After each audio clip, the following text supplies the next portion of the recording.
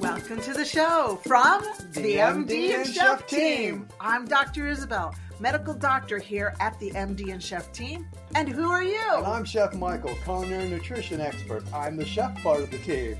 And what are we going to talk about, babe? Now, I can say that because he's my husband. Yes. Well, then we'll be talking about marriage, relationships, parenting, intimacy. Ooh. We'll talk about mindsets of success, overcoming depression, anxiety. I'll be getting into functional nutrition, recipes and tips from the kitchen. And we're going to both get into how to live a long, healthy, vibrant life.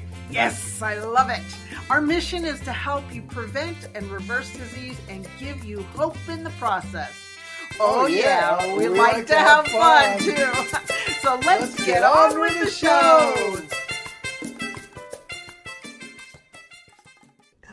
Now, in today's coaching session, you will be learning 2 examples to help you be mindful. What is mindfulness? We hear it all the time. Well, being mindful is intentionally paying attention. Intentionally paying attention. It means being present and controlling your thinking. Because you know what? You are not the servant of your thoughts. Actually, you are the master, of your thoughts. That was a whip. You are the master. I'm here to empower you. And you know what?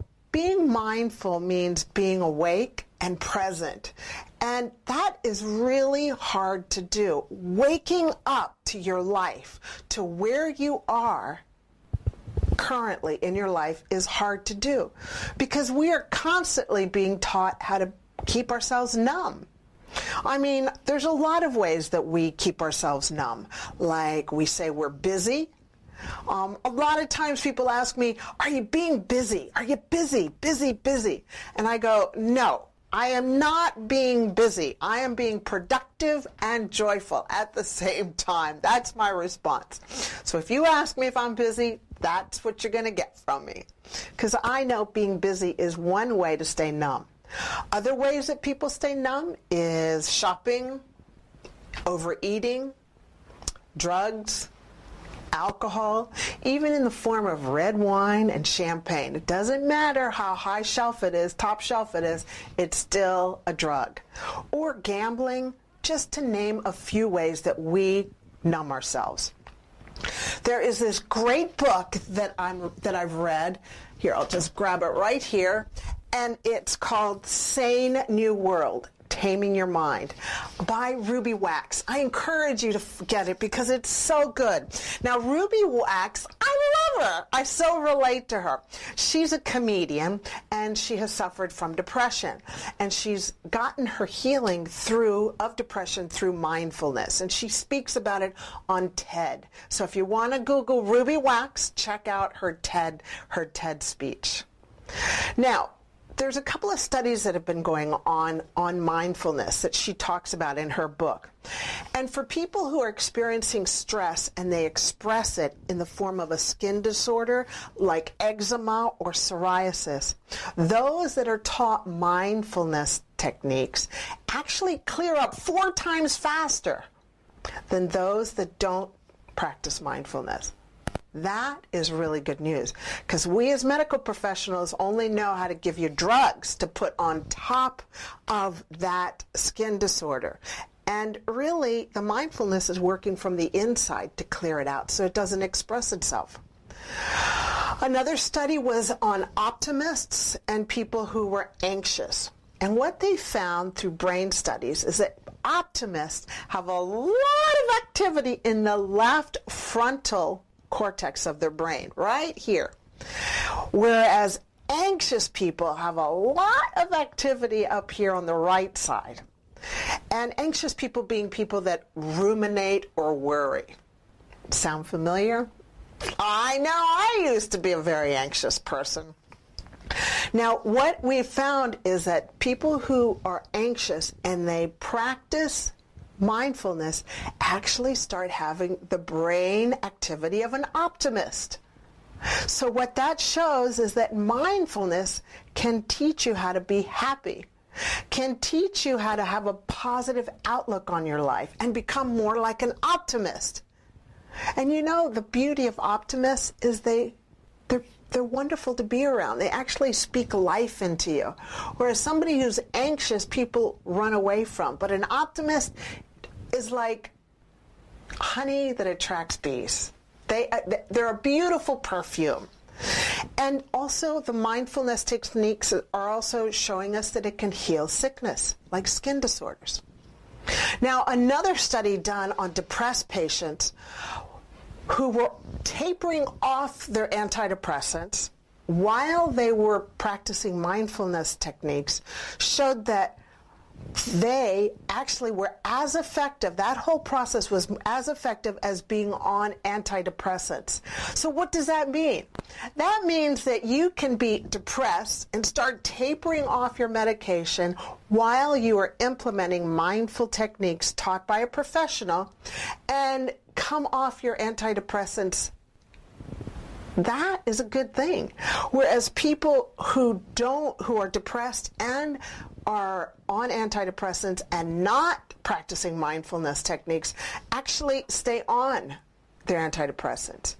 And the key is, like, how long do you want to stay on your antidepressants? Do you want to get down to the root cause, the real reason for your disease, the real reason for your unwellness? Now, the reason I'm so passionate about this is because a lot of you know that I have suffered from depression. And I was on antidepressants for a very long time. Now I'm off, but it's because I woke up. I became present in my life. I stopped numbing myself out. And I started practicing mindfulness techniques. Plus, there was a big holistic treatment plan for me, that I implemented with professionals. And I'm off my antidepressants. I'm not suffering from depression anymore. And when it does creep its ugly head, I become more like I'm become optimistic. I become hopeful. And that's because I trained myself. So if that's hope for you, you can actually taper off your antidepressants while you're experiencing depression and while you're learning mindfulness techniques. So I always thought that once I was on my antidepressants, I was going to have to be on them for the rest of my life. Well, that's not true. So let's give you 2 examples on mindfulness techniques. One is setting your alarm every 3 hours. On your phone, set your alarm with a beautiful harp. That's what I've got, is a beautiful harp sound. And when the harp goes off every 3 hours, it's a nice little alarm that kind of stimulates your thinking into thinking, what am I thinking about? What am I thinking about? Are you thinking about how to be positive, how to move forward, or are you thinking negative thoughts? Is your thinking serving you well, or is your thinking tearing you down? Is your thinking serving others well, or is it not serving them well? And you know what? If it's not positive, if it's not lifting, then guess what? You put up the sign, and you remember that you are the master of your thoughts, and you go access denied to those thoughts, and you change your thinking. And you can only change your thinking if you are awake and present, okay? Because you, yes, you are the master of your thoughts. I didn't know that.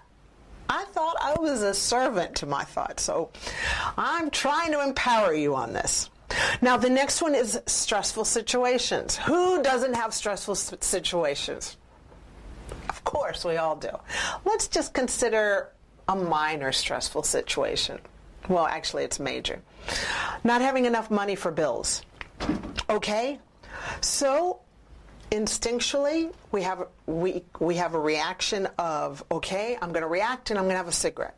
Or I'm going to have food, or I'm going to drink a glass of red wine, or I'm going to go shopping. And then you know what? You react like that and you feel terrible. You're like, oh, I know I could do better.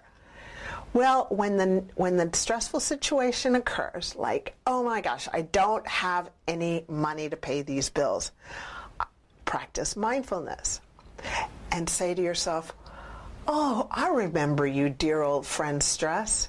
You've come to talk to me again. And you say, you know what? I'm no longer that person that reacts. I am a person who responds. And I am responding with clear thinking and non-self-sabotaging actions.